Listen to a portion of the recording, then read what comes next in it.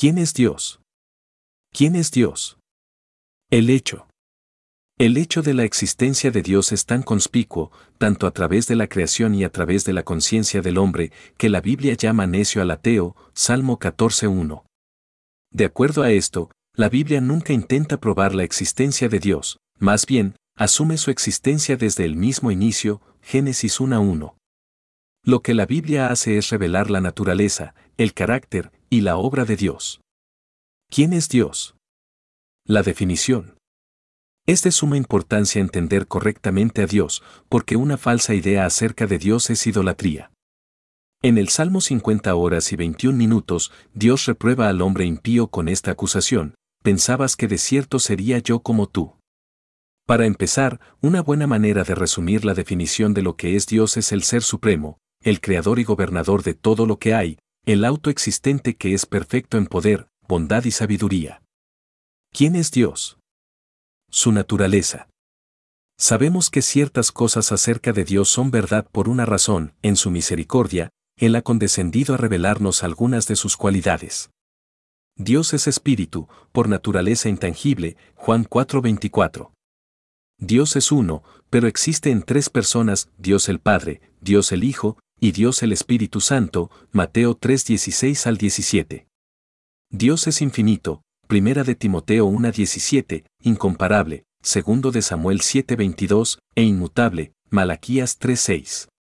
Dios existe en todas partes, Salmo 139, 7 al 12, sabe todas las cosas, Mateo 11:21, y tiene todo el poder y la autoridad, Efesios 1, Apocalipsis 19:6. ¿Quién es Dios? Su carácter.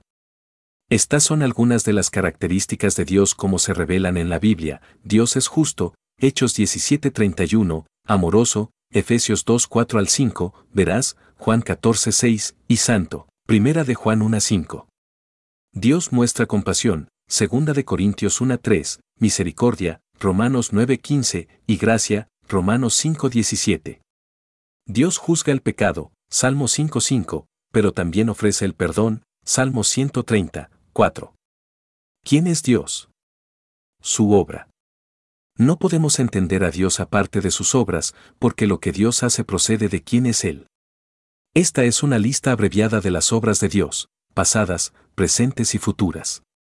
Dios creó al mundo, Génesis 1:1, Isaías 42:5, Él sostiene activamente al mundo, Colosenses 1:17, Él está ejecutando su plan eterno, Efesios 1:11, el cual incluye la redención del hombre de la maldición del pecado y de la muerte, Gálatas 3:13 al 14, Él lleva a la gente a Cristo, Juan 6:44, Él disciplina a sus hijos, Hebreos 12:6, y Él juzgará al mundo, Apocalipsis 20:11 al 15.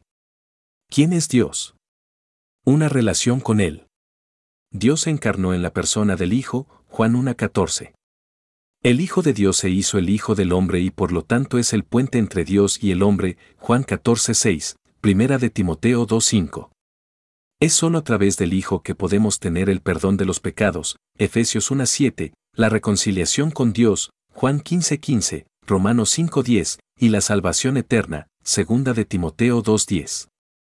En Jesucristo habita corporalmente toda la plenitud de la deidad, Colosenses 2:9. Así que, para saber realmente quién es Dios, todo lo que tenemos que hacer es ver a Jesús.